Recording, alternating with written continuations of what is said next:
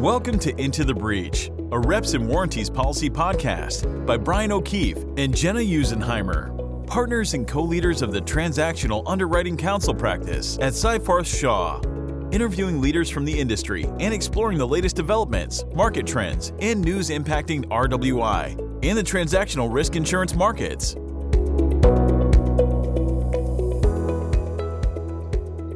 Hello and welcome to the latest, greatest edition of Into the Breach. I'm Brian O'Keefe, your co-host. I'm here with Gena Usenheimer, my other co-host. How are you, Gena? I'm good. How are you, Brian? I'm doing fantastic. And we are taping this one actually 1 week after the Super Bowl of RWI events up at the Mohegan Sun Casino, where we all had a fantastic time. So, Gena, I have to start off this one by asking, what was like your real highlight of the Mohegan Sun Conference? What is the thing that you've been thinking about since you left the casino floor? Well, I guess I have to say our party Tuesday night was so fun. It was super well attended. I was really happy to see so many familiar faces and have a chance to catch up with everybody. So and you paid the bill. So it was a perfect situation for me. What about you? Well, we do, and we do appreciate everybody who came to the party. There is a little moment of going back to being a little kid or something and wondering if anybody is going to show up at your birthday party that we have whenever we plan this. But it was a smashing success, and there were a lot of people there, and we're really happy that so many people from the industry came out and were able to enjoy some drinks and cocktails on Seyfarth. So I second that one. I don't know. My favorite thing, there was this really awesome panel on reps and warranties insurance in a recessionary environment that had some really great panelists on it. So maybe I'll list that as being the highlight. So that's very sweet. Thank you. I'm sure that was the highlight of everybody's trip to Mohegan Sun. Well, we have with us today a guest who was also at the Mohegan Sun Conference, so we can ask him what his highlight of the Mohegan Sun Conference is. And we are very excited to have with us today Ben Welch, who's the head of Archer Transactional, a balanced partners program. And Ben is going to be on today to talk with us about his new startup here with Archer and what they're going to be up to. So thank you very much, Ben, for joining the show. We really appreciate it. Great. Thanks, Brian and Gena. Thanks for having me. Great. Well, absolutely. Well, yes, thank you so much, Ben. And we know that you are a, we'll say, quote unquote, veteran in this industry, and that you've been around for quite a while in transactional risk. But maybe for some of our listeners who aren't familiar with your background, we always like to get the scoop on how people ended up in this and how they kind of made this career change to get involved in this industry. So maybe if you just want to give us a little bit of background on yourself, that'd be great. Sure, happy to do that. And I think it's funny that I started underwriting in 2014, which wasn't that long ago, and I'm already considered a veteran, which I think shows you how much it has grown. And being at that conference last week really illustrates how much it has grown, because when I started underwriting at Beasley in 2014, there were 6 markets in the U.S. underwriting transaction liability policies, and now I think it's 127 or something like that. So it's really more. Grown. Yeah, it might be. It's really grown tremendously, and so it doesn't take that long to become a veteran in this space when it's grown like that. But I started out practicing law in 2005 at a firm in Boston called Brown Rudnick, and so unlike a lot of people in this space, I was a commercial litigator. I did, but back then, I think Brown Rudnick is probably known right now for representing, what's his name, against Amber Heard. Oh, really? Johnny Depp. Yeah, Johnny Depp. Johnny Depp. Yeah. Yeah. I didn't know we were going to have a Johnny Depp podcast today. Yeah, I was actually a little surprised to see Brown Rudnick, but they've grown into other spaces since I was there. But bankruptcy litigation was their bread and butter. So I did a lot of complex Chapter 11 bankruptcy litigation, but also did healthcare fraud and abuse defense litigation, environmental litigation, some insurance coverage litigation there, just sort of a broad base of litigation. And then in 2012, they had a layoff, and I was included in that. And fortunately, went to Peabody and Arnold from Brown Rudnick, and that's where I learned about transaction liability and rep and warranty policies, and started handling claims on rep and warranty policies that Beasley was underwriting at the time. And from that, I got to know John McNally, who you had on recently. And when my wife and I, my wife's a healthcare lawyer, moved to Atlanta, and John, at that point, they didn't have anyone in the U.S. underwriting, even though they were doing U.S. policies from London. And they wanted an underwriter here in the U.S. and asked if I would be interested. And I jumped at the chance to stop billing in 6-minute increments and underwrite rep and warranty policies. So that was in July of 2014. And been underwriting the policies ever since. Well, we're that's quite a background, and yes, it is interesting how maybe not being involved in this space for like that long in the grand scheme of things makes you a veteran, but it shows how much this has developed, and how I also think we're sort of still in the infancy stages in many ways with this, even though it's certainly come a long ways since that time in 2014. So that's Sure. great to hear about your background, Ben, and maybe we want to talk a little bit about your new alpha here with Archer, and how you came to be at the place you're at now with your new shop. Yeah. So I was at Blue Chip Underwriting before this for 5 years. And you both know what 2021 looked like. It was a crazy busy year coming out of COVID. And I think maybe it was the experience of being, of COVID and working remote. And I just thought it would be a good opportunity to take the experience I had gained since 2014 and put it into a platform to try to make it the best transaction liability underwriting platform in the U.S. I mean, that's the goal. And one of the sort of core principles of starting it was to marry the underwriting efficiency with claims handling efficiency.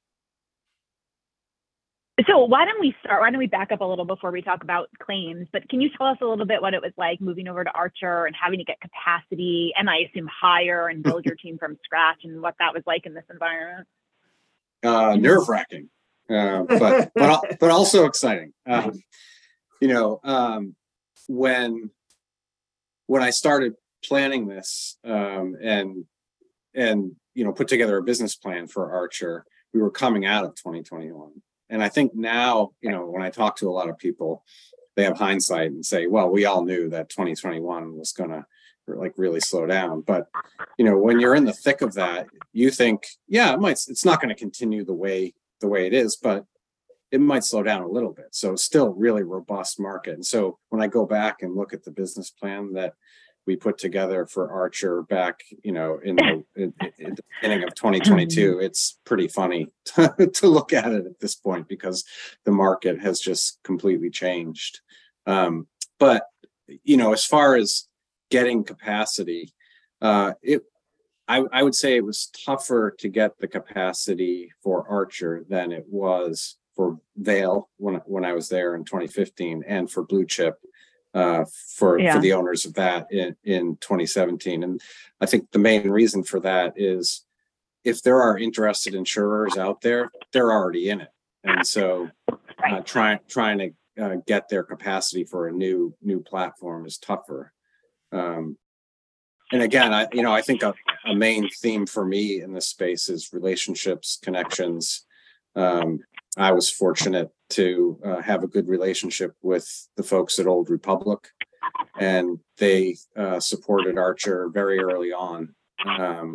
And we got their capacity, got a line from them very early on.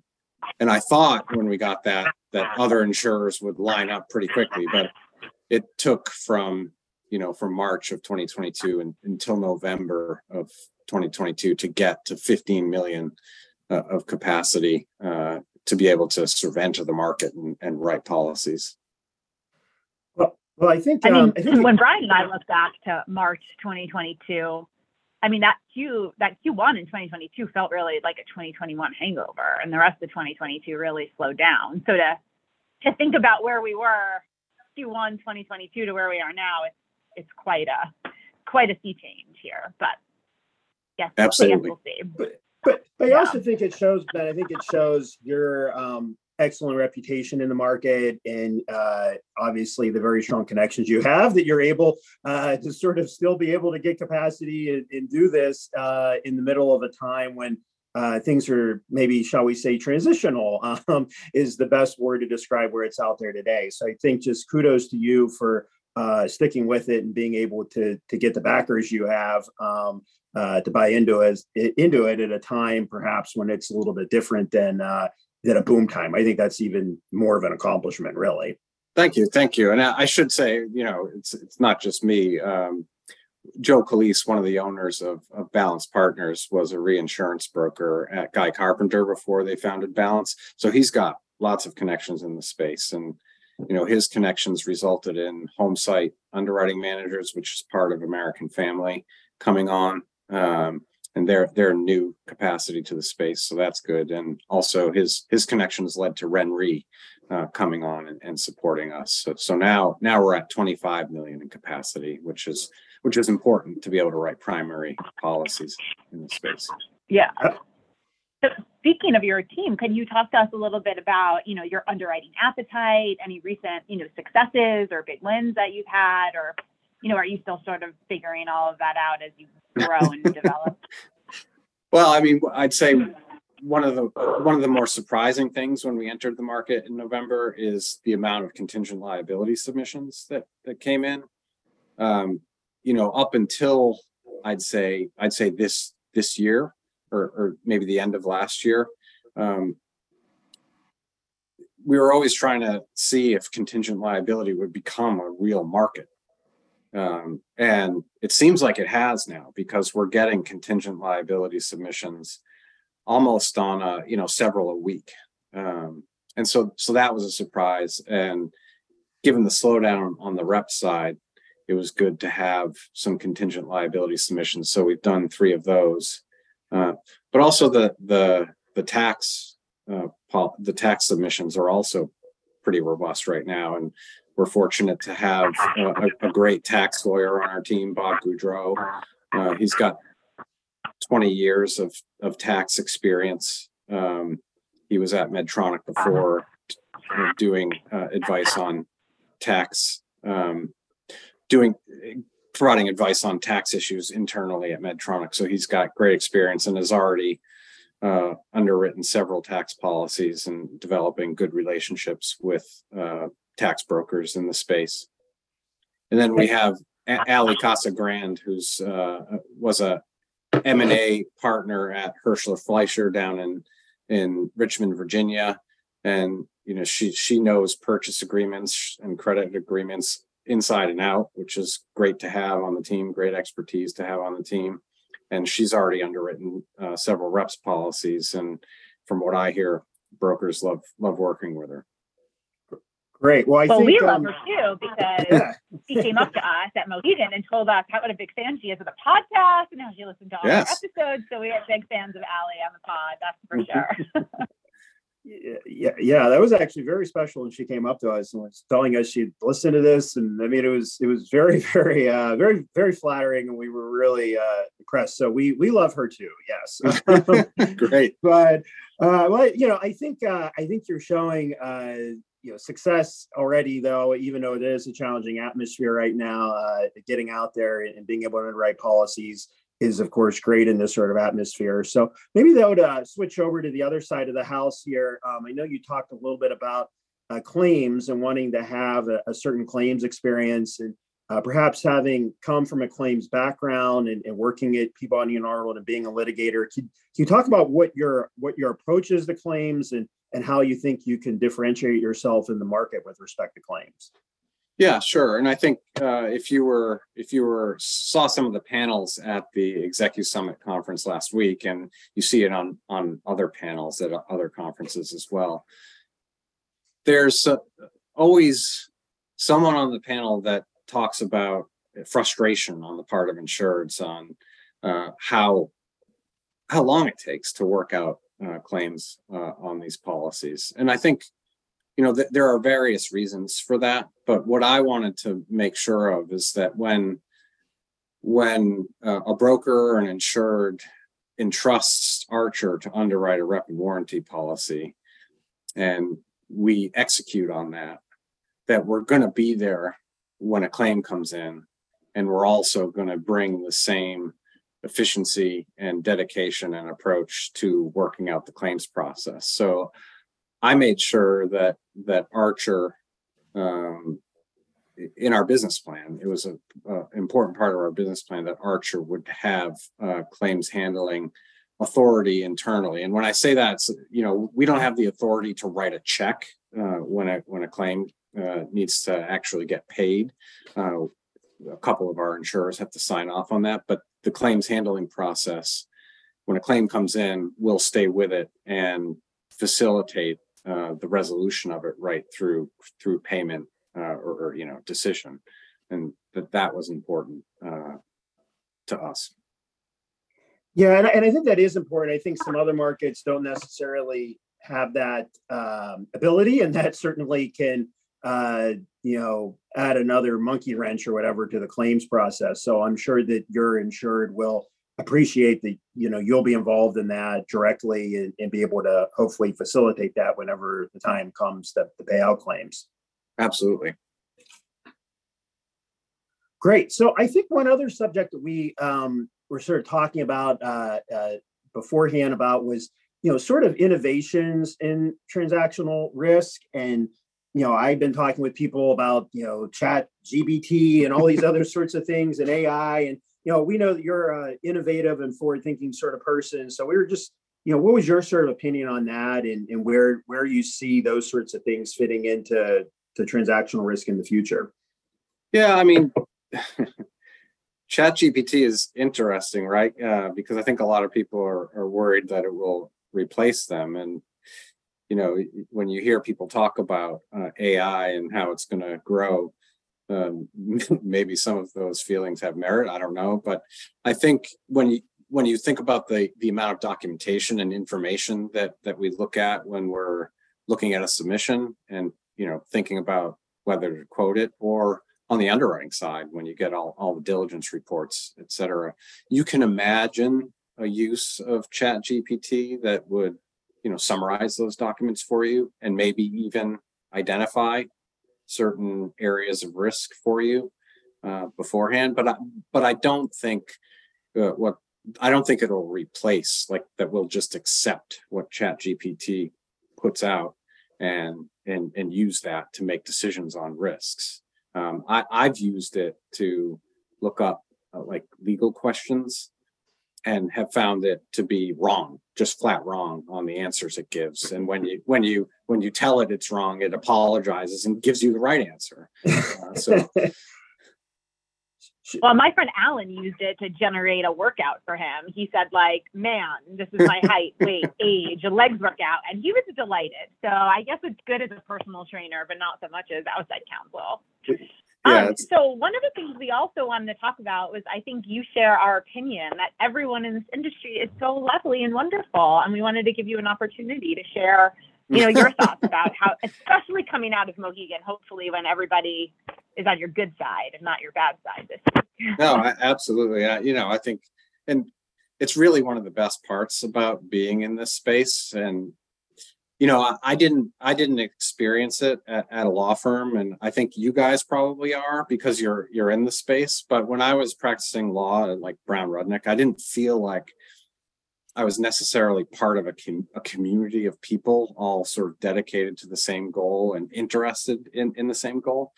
And you really feel that here. It's really a community of people, and I really feel like the community people here feel it's like a special thing that we're doing. I don't know, maybe we're in like a little bubble altogether. We actually kind of are, because when you step outside of it, no one knows what the heck we're doing. And so from that point, it's interesting. My mom thinks it's title insurance. Yeah. Oh, yeah, my mom can't even describe what this is. Bryan works for a big law firm. Right. But even just the little things, like, when I was up at the Mohegan Sun, I went and got coffee and ran into Nate McKittrick from DLA Piper. And just it was like a 5-minute conversation with him about retentions and, some internal work that we did at Archer to assess, the decrease in retention rates, how that might affect loss ratios. And we had like just a quick 5-minute conversation, but things like that, I think, they really sort of burnish the feeling of being part of something together with everyone, which I really appreciate. Yeah, absolutely.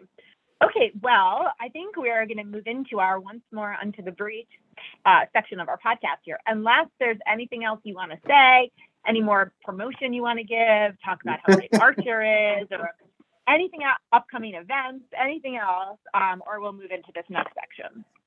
I think I would just say that we've put together a great team here at Archer, and we're really looking forward to growing it and becoming a big player in the space. Great. Awesome. Okay, so as our loyal listeners know, this next section we call it the fun section of the podcast. We have 3 questions. The first 2 questions are the same for every guest, and the last section is the mystery fun question. So first up, what is the biggest change that you think we'll see in transactional risk in the next 12 months?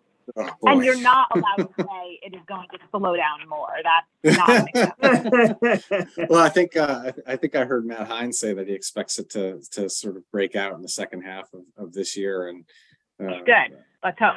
I know. I really hope so. And that's the hard part, because you can make arguments for it sort of breaking out and getting really busy in the second half of this year and 2024. But you can also see arguments for things happening that could slow it down. Right now the debt ceiling issue is causing some concern, and there's no way to predict how that might turn out. But I think, and you hear this over and over again, private equity firms and corporations have a lot of money to put to work. So at some point that will happen. It's just a question of when. I like that you avoided the cliche. If you were going to say dry powder, I was going to bleep it out, Purposely avoided that phrase anymore. I was waiting for it, and then you avoided it. It was beautiful, Ben. That was Yeah. But I would say, I think contingent liability, I think we're going to see more of those in sort of the mainline judgment preservation, adverse judgment.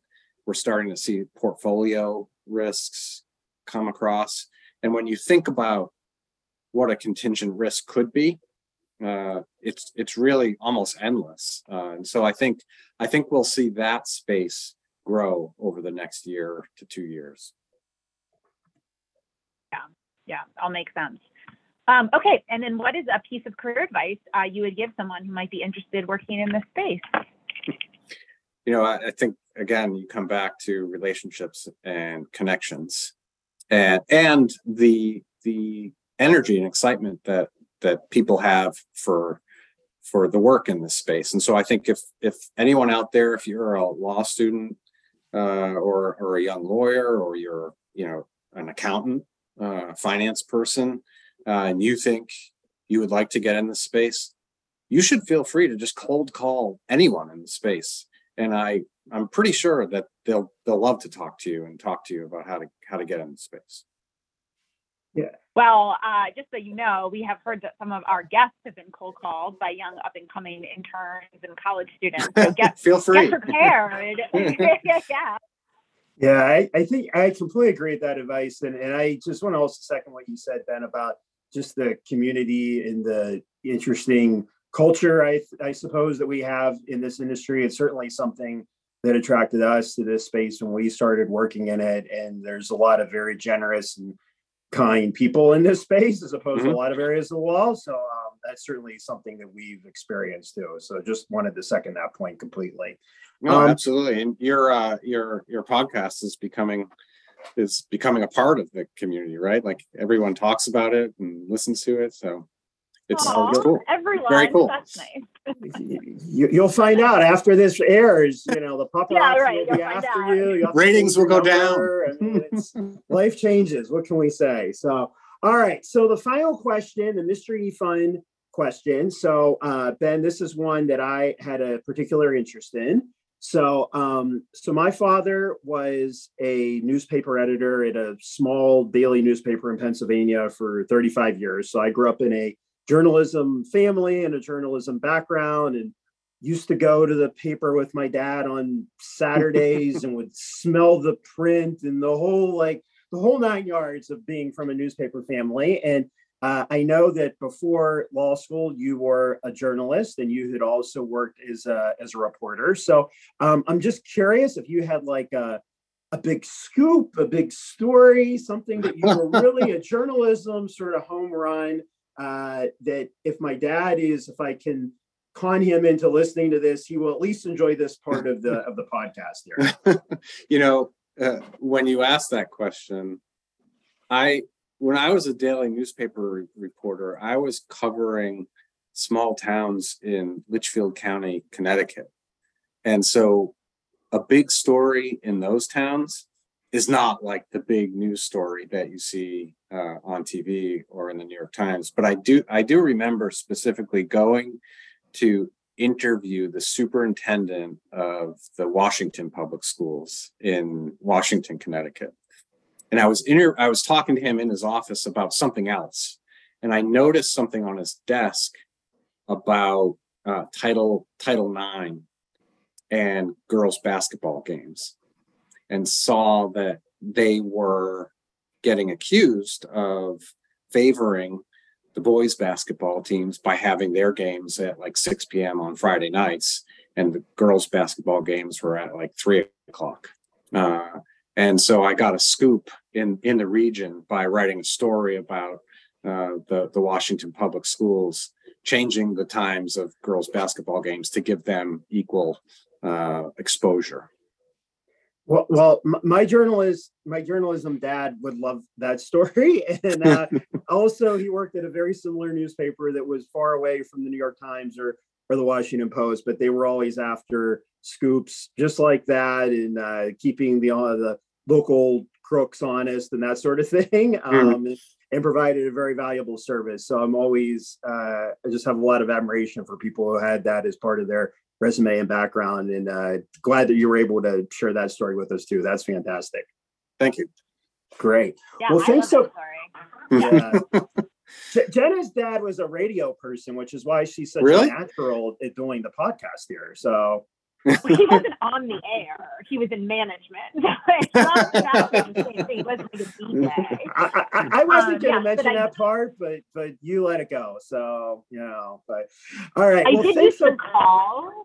Like I used to call on that like anniversary and like sing happy anniversary, and they would like tape it and like put it on air. And that was, I guess that was the start to my like worldwide on-air domination, Bryan. You just didn't know. I was like in training for 30 years. I'm now my new task between now and the next time we do a podcast is to track down the lost tapes of Jenna singing happy birthday, I guess, on some radio show awesome. Back in the 80s. I mean, this sounds like something I want to find out eBay or something. I'd pay good money for it. So great. Well, on that note, Ben, we'll let you go so you don't get too far into the muck with us. But thanks so much for being a guest on the show today. It sounds like Archer's off to a fantastic start here. We're really happy for you and delighted that you could join us today. So thank you so much. Great. Thanks, guys. Really appreciate it. All right, Jenna. Well, we made it through another one here. Made it through Mohegan Sun. So we'll see what's on the horizon next year as we start heading into the summer. Absolutely. But thanks everyone for joining, and thanks to Ben for being a guest on our podcast. Yes, we really appreciate it, Ben. So, all right. And until next time. Thank you for listening to Into the Breach. For show notes, additional resources, and links to the tools discussed on today's episode, please visit rwipodcast.com. The views and opinions expressed by Bryan O'Keefe and Gena Usenheimer in this podcast are their own and do not necessarily represent the views and opinions of Seyfarth Shaw, LLP, its partners, or its employees. The podcast does not provide legal or other professional services.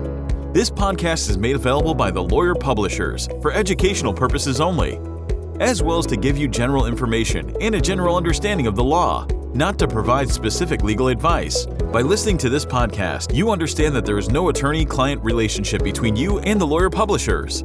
The podcast should not be used as a substitute for competent legal advice from a licensed professional attorney in your state. As defined in the State Bar of New York's Code of Professional Responsibility, this podcast is considered a form of attorney advertising. Prior results do not guarantee similar outcomes.